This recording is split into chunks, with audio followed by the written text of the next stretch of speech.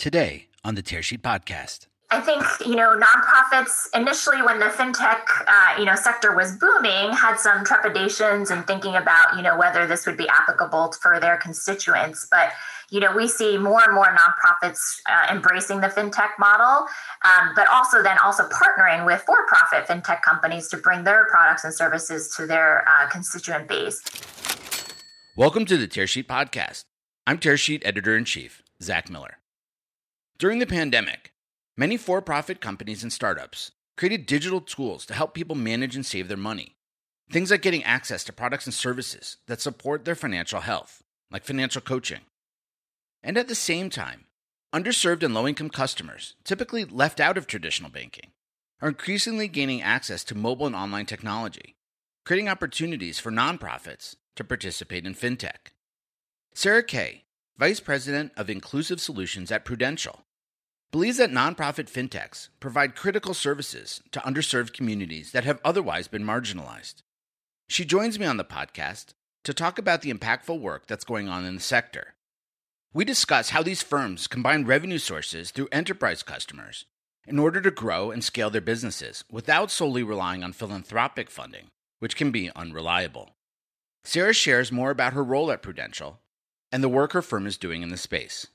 Sarah Kay is my guest today on the Tearsheet Podcast. Thanks so much for having me on your podcast. My name is Sarah Kay, and I'm a Vice President of Inclusive Solutions here at Prudential Financial. And Prudential is a global financial services firm, and we have really been founded in the principle of equity from our starting point when our founder, John Dryden, he created a product that was inaccessible for people from low-income communities, which was burial insurance at the time. And so he really created a social enterprise when he first started the company. And so that ethos of social responsibility still remains within the company. And so the group that I work in, Inclusive Solutions, helps the company drive inclusive economic growth by leveraging our talent, our investments, and the capabilities of our businesses. And we leverage a couple of different resources, which includes philanthropy, corporate contributions, employee engagement opportunities, but also leading the inclusion and diversity strategies and approaches within the enterprise. All working to ensure that we are helping everyone achieve financial security, that we're helping to close the financial divide, and really looking at ways where profits and social progress are not separate, but working together to benefit, our shareholders, customers, employees, and communities. It's a very interesting story and also a very interesting role. I'm just curious how the Inclusive Solutions business interfaces, I guess, with the rest of the business across the enterprise. Yeah, it's a great question. It's a model that I see a lot of companies moving towards where, I think prior maybe a decade or so ago, Inclusive Solutions or other people's terminology, whether it be corporate social responsibility or inclusion and diversity, used to be kind of on the side of the business as like a nice thing to do. You need to be a good corporate citizen, but really didn't have much engagement with the rest of the enterprise. And so what we're seeing with our team, and especially with other companies as well too, is that we're becoming more and more embedded in the overall business strategy, the operating model, really thinking about how it can't just be profit for profit's sake, but really thinking about how do you drive social progress? How do you really think about the societal challenges that can have business returns and provide business value at the same time? And so we work really closely with all of our business partners, whether it be our individual business lines, like we have individual life insurance, our international insurance business, our asset management business, or some of our corporate functions, whether it be human resources or external affairs department, to really make sure that people are thinking about the purpose of why we are in this business and to think about how do we build better consumer insights, how do we customize the products and services, really that we're driving both progress and financial returns at the end of the day. Interesting. And taking a step back, can you talk a little bit about the work that Prudential has done in the nonprofit sector? Sure. So the work that I specifically oversee is our strategic philanthropy, what we call our shared value partnerships, which is what we just talked about of embedding the work that we do within our businesses and our employee engagement efforts. And we have a strategy around 4 pillar areas. One is about making sure that people are connected to high quality skills training programs. We know that people from low income communities often don't either have the financial means or access to high quality skills training programs. So really making sure that that connects to a good job. And we would really think about the ways of incentivizing employers, whether they be small to medium sized businesses or large corporations, to provide good benefits for workers. Then we look at where the portfolio of work that's most aligned with Prudential's own products and services, of making sure that people from low-income communities have access to responsible financial products that build their wealth and protect their assets. And then we take a localized view. We were founded and we are still headquartered in the city of Newark, New Jersey. And so really thinking about how do we make sure Newark overall is a thriving and vibrant city. So we work very closely with the mayor's office and city agencies to improve public education, public safety, workforce development, building up the small business ecosystem, affordable housing development, really anything that you can think of when you're thinking of a thriving and vibrant city. And then the fourth area that we focus our efforts on is disasters and humanitarian crises. And so especially in those locations where Prudential has a presence globally, we'll support the immediate relief efforts, but then also recovery and redevelopment. So in today's time right now, with everything going on in the world, with that crisis in Afghanistan, the earthquake that just happened in Haiti, and all of those other issue areas that we're looking at, how do we provide immediate support? Can you give some examples of the companies you've worked with in those spaces? Sure. So one organization in our inclusive workspace is Social Finance, which is a nonprofit organization that's really been a pioneer in outcomes-based financing models. And so outcomes-based financing is really tying success metrics to the investment that you're making upfront. So in the workforce development space, oftentimes, particularly when it's public funding, governments will support workforce development organizations to provide the training, and they'll provide the funds upfront. But there's no consequences if the people that they train did not actually get a job at the end of the day. So that it was just for training's sake. But so what these outcomes-based financing models are doing is that they're tying the investments to say you actually have to make sure that these people are being placed into good jobs to actually receive the full value of the investment. So whether it's split up in the terms of how much money is given up front, or what we've really been working with Social Finance recently is this terminology called career impact bonds, where private investors are putting up upfront money to cover the tuition costs for low-income individuals to participate in some high-quality training programs. And if and only if they receive a job at a certain salary rate do they start paying back that tuition. So it helps defray a lot of the student loan crisis that we're seeing, of really making sure that it's being tied to outcomes and people are actually receiving jobs at the end of the day. So that's one example on the talent side of things. I'll say, another example, just to kind of give you the scope of the work that we do, is in our hometown in Newark. We helped launch an organization a couple of years ago called the Newark Community Street Team. And that's really working in the public safety space. And that's really looking at how do we make sure that we're creating safe passageways, that, communities are not being overridden with violence and crime. And so what the Newark Community Street Team does is they take people who have actually been recently released from prison or community members from that local neighborhood to help them essentially police the neighborhood, to really say, like, we're going to be here, especially when a crime is committed. They go immediately to ERs to make sure that the person will not retaliate against a crime that was committed against them. They help make sure that students have safe passageways from their homes to their schools.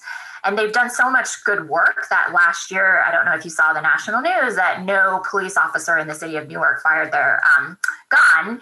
And during all of the protests during Black Lives Matters, there was no violence during those times in Newark. And that was a result of a lot of the work that the Newark Community Street Team had done in building trust with the community and the police officers on the ground. So that kind of gives you a sample of how wide-ranging our support is, but also really looking deep into some of these organizations. And I held off on saying anything about the organizations we support in the financial health space, because I know we're going to go deeper into that. Yeah, exactly. That's a great segue into the next part of the conversation. So why has Prudential been interested in partnering with, fintechs that focus on the nonprofit sector and particularly financial health? Yeah, it's been, I think this last year has really laid bare the vulnerabilities and the fragility of the public and just individual workers here in this country. So we know 67% of employees report being financially stressed while they're working. Wow. Close to 40% of Americans don't have $400 in emergency savings, and 60% don't have $600 in emergency savings. So most people in this country are one crisis or one accident away from being in financial crisis. And so the reason why we're so focused in this space is that, so many individuals require support, services, and solutions that are meeting those needs that have been traditionally excluded from products that have been designed to build wealth in larger institutions. And so the reason why specifically, the nonprofit fintech space, I think a lot of people think that could be a little bit of an oxymoron.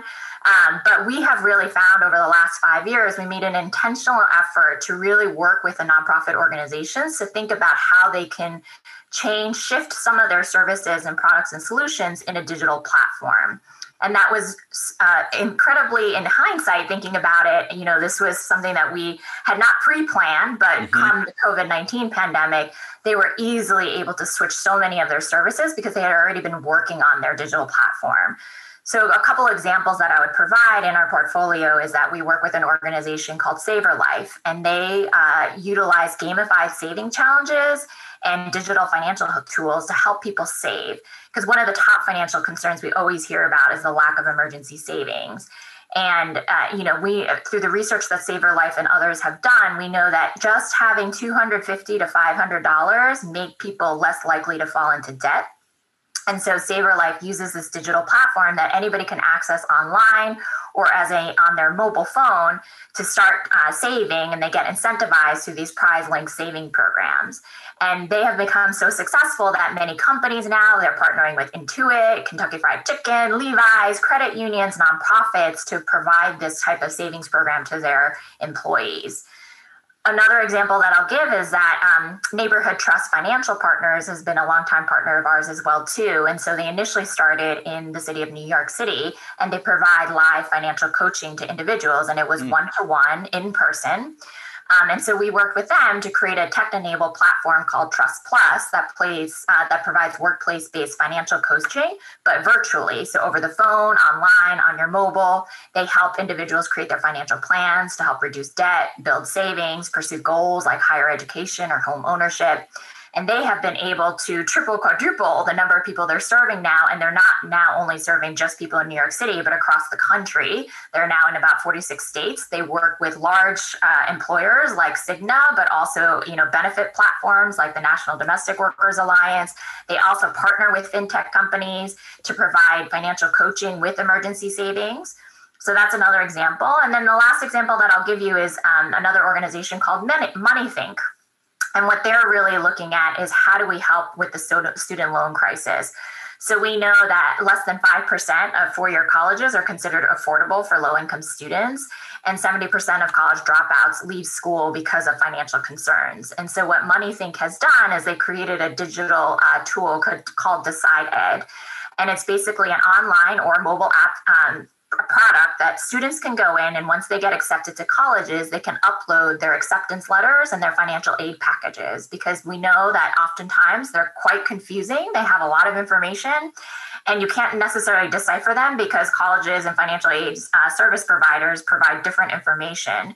And so what DecideEd does is actually take all of that information for the student, and they let them know exactly how much it will cost you over the 4 years to attend that college. They'll also take information about your household income and say, here are your best affordable matches, because we know that that's a big decision for students to better understand their own financial circumstances and get a sense of, which colleges are best meeting their needs around that area. And so MoneyThink is another organization that we've helped support in thinking about what are some of the digital tools that they can leverage. So Sarah, you've really been you have a lot of experience upfront and connected to fintech, to nonprofits embracing a fintech model.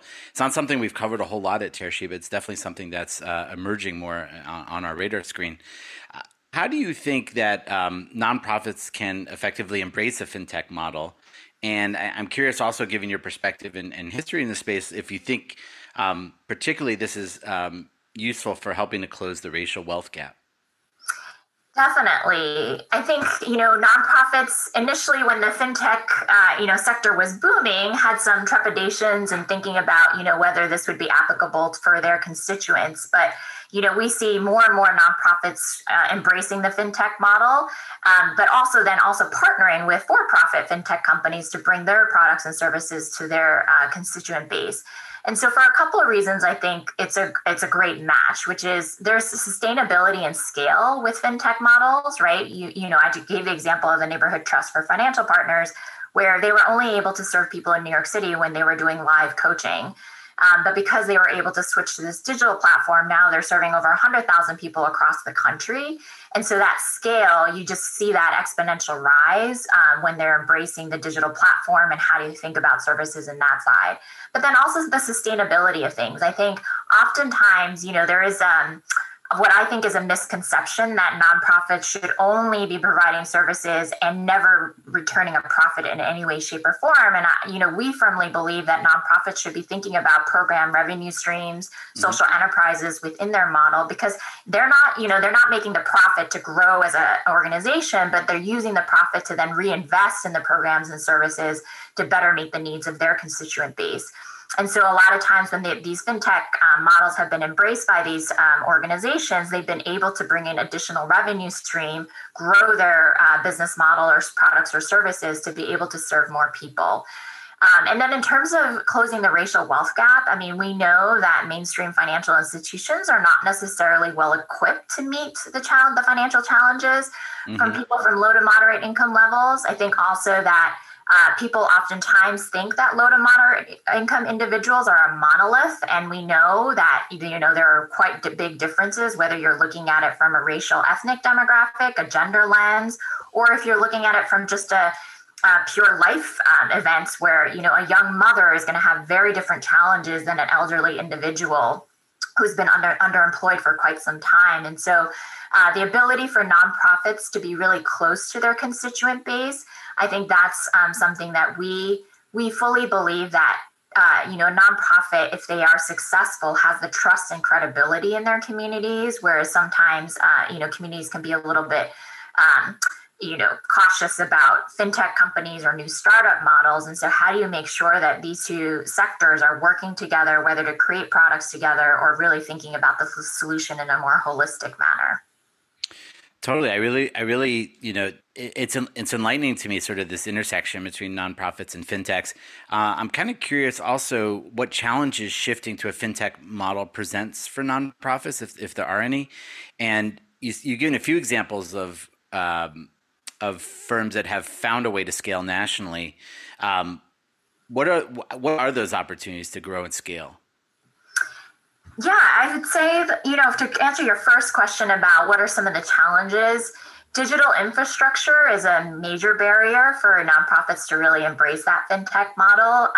Oftentimes because nonprofit organizations are so much on the ground, really working with each constituent one-on-one, they haven't had the time or the capacity to build up a digital infrastructure, because you can't just develop a product and say it's great and people will utilize it. There's so much that goes behind the scenes of maintaining it, ensuring that it's being distributed. And so that's been one of the major barriers of more nonprofits embracing the fintech model. I think there are also digital barriers. So nonprofits, working in low-income communities, not everybody has access to broadband, not everybody has access to mobile phones. And so how do you understand what are your constituents' needs? And even if you build a really successful digital product, are you actually going to be able to have people accessing that is a big question.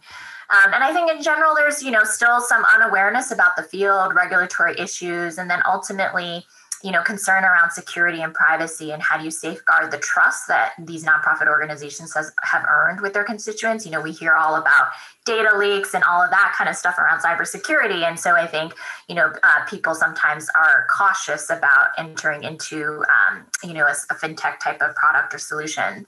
But on the flip side of that, the opportunities to grow and scale is pretty, limitless in the sense of if you're able to, build the right infrastructure, if you're able to make sure that your communities have access to these digital tools, the ability to gather data, the ability to provide really customized solutions when you're looking at data analytics, instead of also just creating monolith products that, service just, anybody, it can really customize the needs. And so I think there are so many opportunities to make sure that your products are thought about in a really customized way with the consumer at the heart of it. So in the remaining time we have, Sarah, I'm curious to come back to the idea of financial security and financial wellness. I'm curious if you have more examples of how nonprofit fintechs are helping to democratize financial security and wellness. There are so many ways that nonprofit organizations are doing that. I think the core of what they do is really looking at how do you make sure that, policies and financial institutions that have historically excluded people of color are creating pathways to wealth building opportunities. And we know that, these type of inequities compound with generations and, the lack of access to home ownership and retirement savings.